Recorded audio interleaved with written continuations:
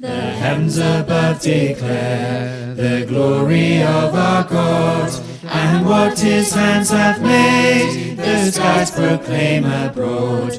Day after day they pour forth speech, and night by night their knowledge teach. There is no language used, or any spoken word. No sound is made by them, and yet their voice is heard. Throughout the world their voice resounds, their words to words remotest bounds. In heaven God pitched a tent, a dwelling for the sun, which like a bridegroom comes, for strong man keen to run.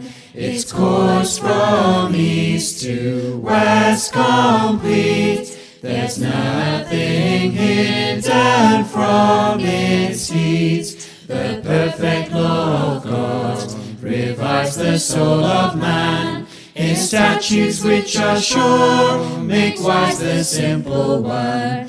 The precepts of the Lord are right, and fill the heart with great delight. God's radiant commands shed light on what we see. The fear of God is pure and lasts eternally. The standards of the Lord express his perfect truth and righteousness.